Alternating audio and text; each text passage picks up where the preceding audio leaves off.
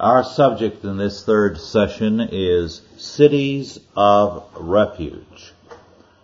Very clearly, cities of refuge are a very important part of biblical law. Cities of refuge are frequently mentioned in Scripture.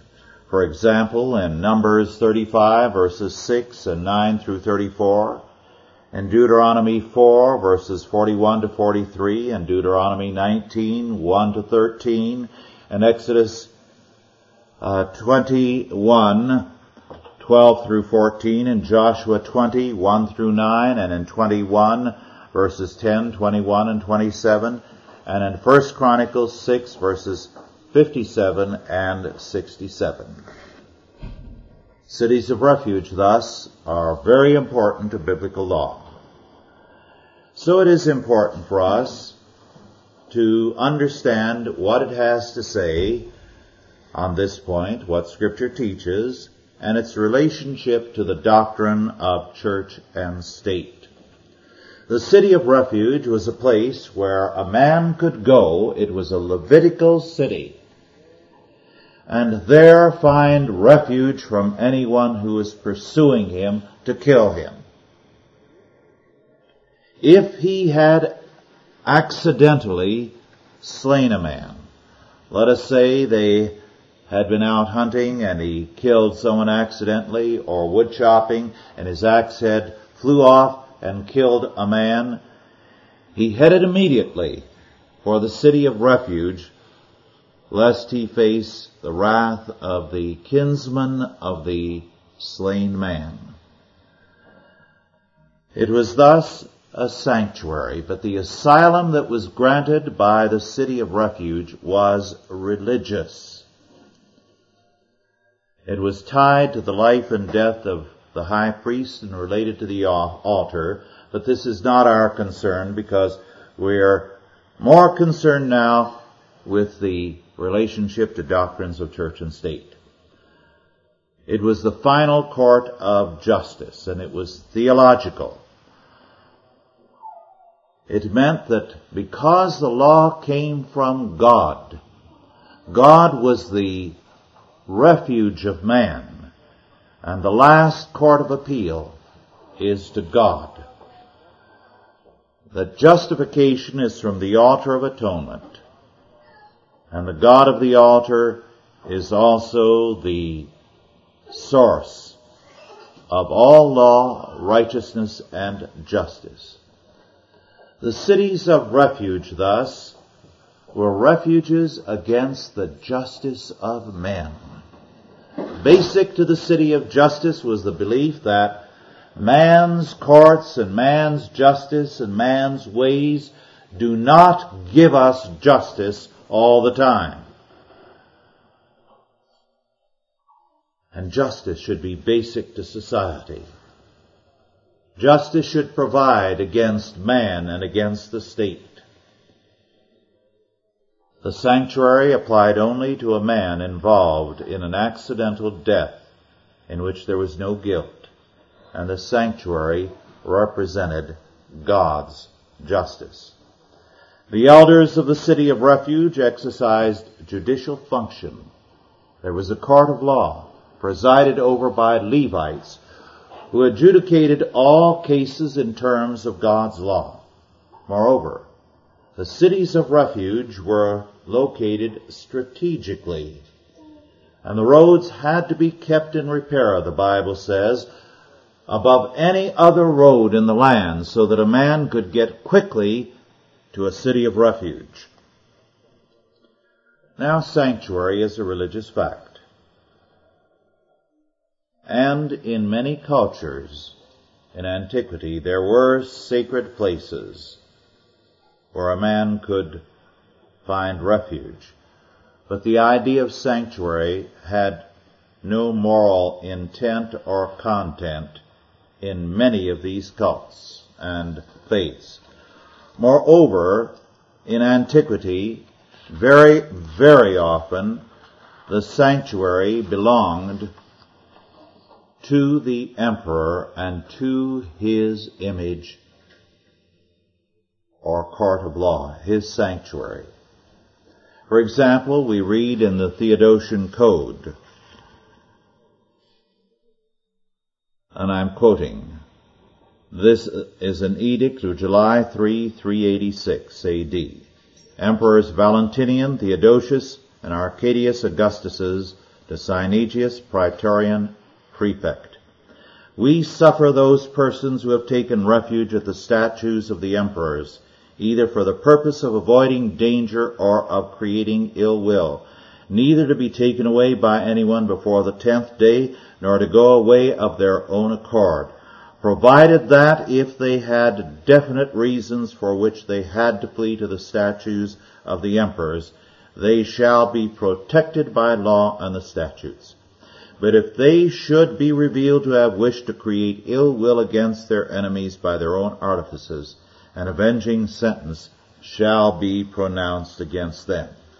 Thus, we have here, and more like legislation can be cited, the fact that in the ancient world, the emperor said they were the city of refuge, the justice against anyone who is dissatisfied with the lower courts.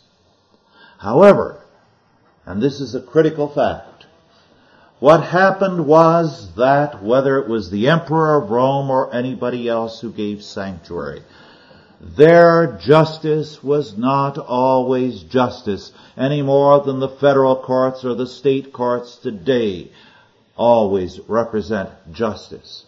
And so increasingly what began to happen was this.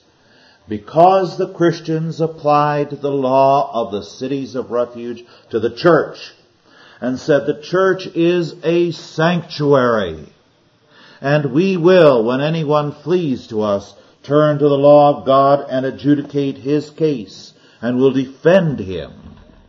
Men began to flee to the churches from civil authorities. And this created conflict and problem with the emperors, because these Christians were saying, and non-Christians were also saying, there is only one place where we can get justice. It's at the church. And the church governed and ruled these people, adjudicated their cases in terms of biblical law. They turned to the Bible and they said, all right, what are the facts of your case? We therefore say, in terms of the facts of your case and the application thereto of the Word of God, that we will either turn you over to the civil authorities or we will defend you from them. What happened? Well, it created a lot of conflict with Rome, and the church already had a battle with Rome. But it also did this. It meant that people knew, whether they were godly or ungodly, that there was one place they could go to where people would say, "Thus saith the Lord." And they would say it to the armed men of the emperor who came there, and they stood by their word. The net result was that for 6 centuries, it was the churches and the bishops of the churches that were the source of justice in Rome, and when Rome fell, all through Europe, because they represented the justice of God, the law of God. In fact, the city of Troy, when they were faced with Attila the Hun, went to the bishop and they said, "You defend us." And it was the negotiations of the bishop of Troy that freed the city. This was the power a church had when it stood clearly for the righteousness, for the justice of God in terms of the law of God, against the most fearful barbarians, men like Attila the Hun. Now that takes faith. But God blessed that kind of faith. And this is why for 6 centuries the church was the refuge of men. The net result was the church very early had said that no one could violate the sanctuary of the church to seize any man and take him without being under excommunication. And even though he were not a believer, no man could have any dealing with him. He would be treated as the living dead, and they made it stand.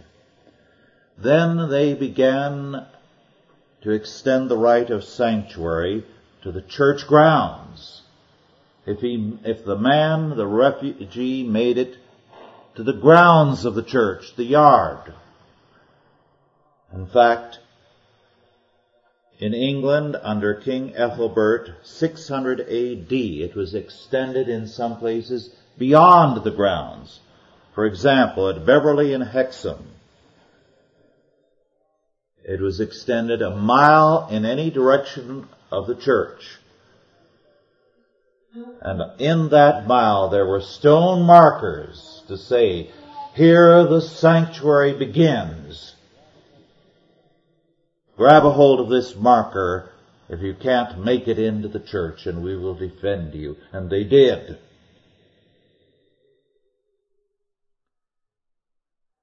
In fact, they made it stand so that even when William the Conqueror conquered England, he had to respect the right of sanctuary and give the right of anyone who fled from his wrath, and rightly so, into a sanctuary, into a church, safe conduct out of the realm if the church said he deserved it. It was only in the late 18th century that the right of sanctuary ended in England. In Scotland, it was banished soon after the Reformation. The fact of cities of refuge have reference to the fallen world and to the need for justice from other men and from the state. The cities of refuge were Levitical cities, and the Levites were the teachers of Israel, the teachers of the law. And they made the cities of refuge a law city, that the law might be a refuge. Now, biblical law is case law. While the Scripture specifies accidental death as the ground of refuge, in terms of case law, this meant that any case where injustice was involved, the man could go to the city of refuge. In other words, it was a place of refuge from injustice. And as a result, very early, anyone who was fleeing injustice in any form went to the city of refuge, and subsequently in the Christian era went to the church.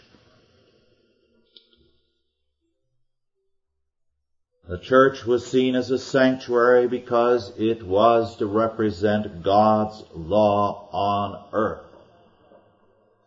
Now, the sad fact is that in the modern world, there is only tyranny because there is no sanctuary, no place of refuge against the state. If a man is mistreated and given injustice, he cannot fly to a church today and say, look, hear my case. Let your men who are trained in the law of God examine the evidence and see if I have not received injustice. Let there be a review. And in the cities of refuge, the Levites were trained for this. And in the church, when it had sanctuary, men were trained precisely in this. There were courts with pastors who were trained in law, all kinds of law, to adjudicate such cases.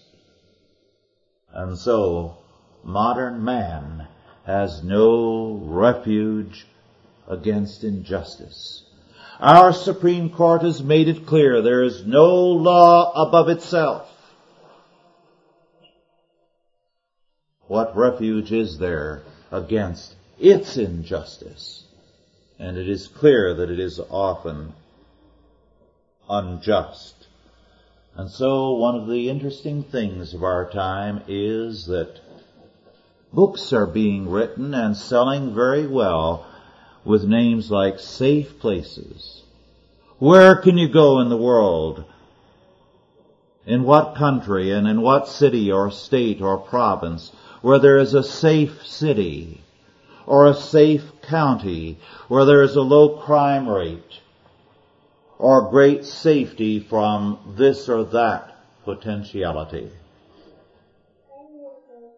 An amusing sidelight on that fact is one well-to-do man in Canada who, about a year ago, researched a great many things. He was ready to retire and he wanted a safe place. He was fed up with a high crime rate and all kinds of problems.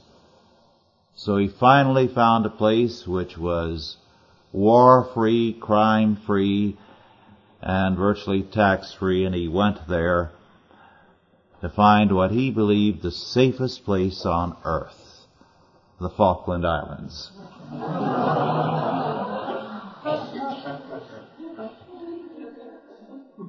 The modern state is failing today. Peter Drucker of Claremont said recently, and I quote, "I see government as obese and muscle-bound and having lost its capacity to perform. It is senile to the point of becoming incontinent, and it ought to be in diapers," unquote. The modern state has no future because it has abandoned God. And mankind has no hope unless the church again makes itself into a city of refuge in every sense of the word. Unless it proclaims the righteousness, the justice of God, and says to the world, we represent the law of God and the justice of God. This is one reason why we of Chalcedon feel so strongly about these trials. It has, over the past 5 years, cost us a great deal of money. I would estimate $75,000 to $100,000. Contributions we have made to the various legal fees. My time, my travel expense and more in going to these trials and so on. But it's been worth it. And it's only the beginning. And this is why we have been dealing with the theology of the state. And why Dr. Douglas Kelly is dealing with the matter of church and state too, and will be working on a book. And why Bill Kellogg is dealing with the Tudor laws and the Stuart laws that have been invoked by our courts in this area, going back to ancient tyrannies to justify their present day tyrannies. As Christians, we have a duty. We have a duty to make the Christian faith again a place of refuge against injustice, where the law of God resounds to the freedom of man. Are there any questions now? Yes. Well, we have a lot of fascism in the country now. For example, real estate, the first claim is the rent or tax you pay to the government. And without that payment of rent, you lose title. So in effect, we're holding title, but the government, I think, is claiming that they really own the property. Yes. Jonathan R.T. Hughes, in 2 books which have been published by the, I believe, University of Virginia Press, has gone into our property laws and how actually now, legally, we only have title to the use of a property subject at any time to the prior ownership of the state, which can, with or without payment, exercise its eminent domain. Eminent domain means its prior ownership. So they've already communized everything through the concept of eminent domain. They're stretching it in the whole case with the Oakland Raiders to even a football team now. Yes. And even Rose Bird couldn't swallow this. She said this was going too far, the modern state going too far and exercising its authority. Yes. Yes, I thought that was an amusing and dramatic example, eminent domain over the Raiders. Yes. Just a comment, a lot of moderates have objected to conservatism because they say that, well, Nazism and fascism are conservative, and therefore we're against conservatism in all its other forms. Yes, the idea has always been promoted that fascism is really a right-wing thing, when in reality, fascism is Marxism in sheep's clothing. It's the left masquerading. Mussolini, who did not believe an iota of religion, talked like the most devout and enthusiastic Catholic and declared he was a Catholic by conviction as well as upbringing, although he never went to church. He was the one who made the concordat with the church while doing everything to destroy, through his fascist regime, Christianity in Italy, and doing a good job of it. So it was friendliness to religion, but behind that, anti-Christianity, protection of private property while destroying it, and so on. Regulations as the key. That's the essence of fascism. So when you look at Washington, you have to say, we are fascist.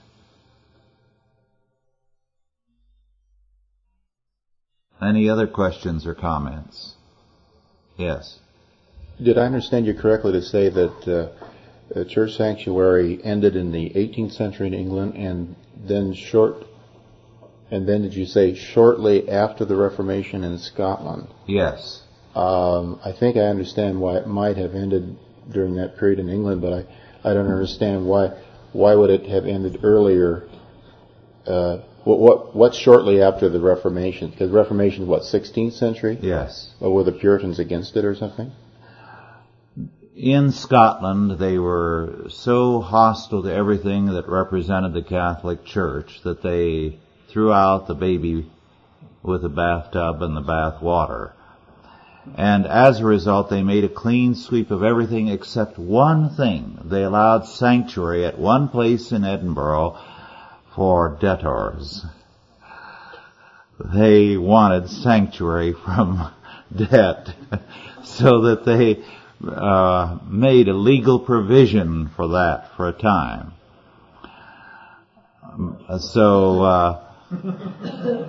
However, no sanctuary was ever given for debt to the state. And to this day, of course, that's the one thing in bankruptcy you cannot get rid of, a debt in the form of taxes. In England, they weren't much concerned with doing anything about it, so it really became a dead letter very early, and it was formally abolished late in the 18th century.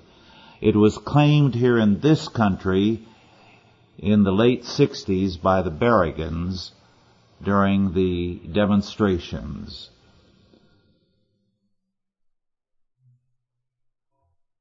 Yes. How would the average Christian in the street, so to speak, contribute to Reconstructionism? First of all, he has to believe that the law of God applies to him. Second, he has to start applying it in his home. Tithing is one obvious way. Because when you tithe and you administer your tithe and you give it to the church and to various agencies, you are helping to reconstruct society. One of the things that we're going to see in the next generation is taking back a great many areas. We are seeing something that, for example, Dr. Lester Roloff started, taking back the care of delinquent children. This is an important ministry. There are about 100 such ministries at least in the United States today. And taking back the care of the aged, the family and the church. Health care, we're going to see that. The next issue of the Journal of Christian Reconstruction will deal with what's happening in many places. One Christian school in a poor neighborhood and a very modest parents financially in the Bay Area started at the 1st of January a food program for the needy people in the neighborhood, and by mid-February they had taken care of 6,000 families. Now, that is not limited to that particular Christian school. It's beginning to happen all over the country.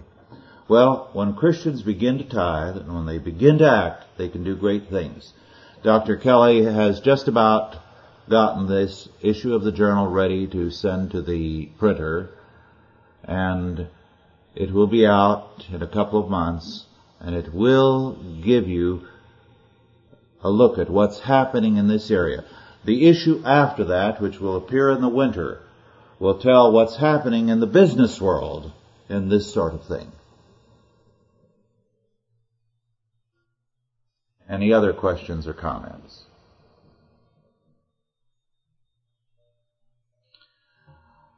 Well, if not, let us close with prayer. Our Lord and our God, we thank Thee that as we face these problems of our time, we face them knowing that we have been called to victory in Jesus Christ. Give us joy, therefore, in the battle, joy in our Lord, joy in our so great salvation, and joy in the victory that shall be ours. Dismiss us with Thy blessing.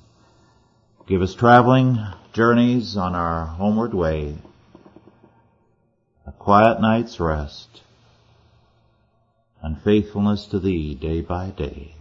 In Jesus' name, amen.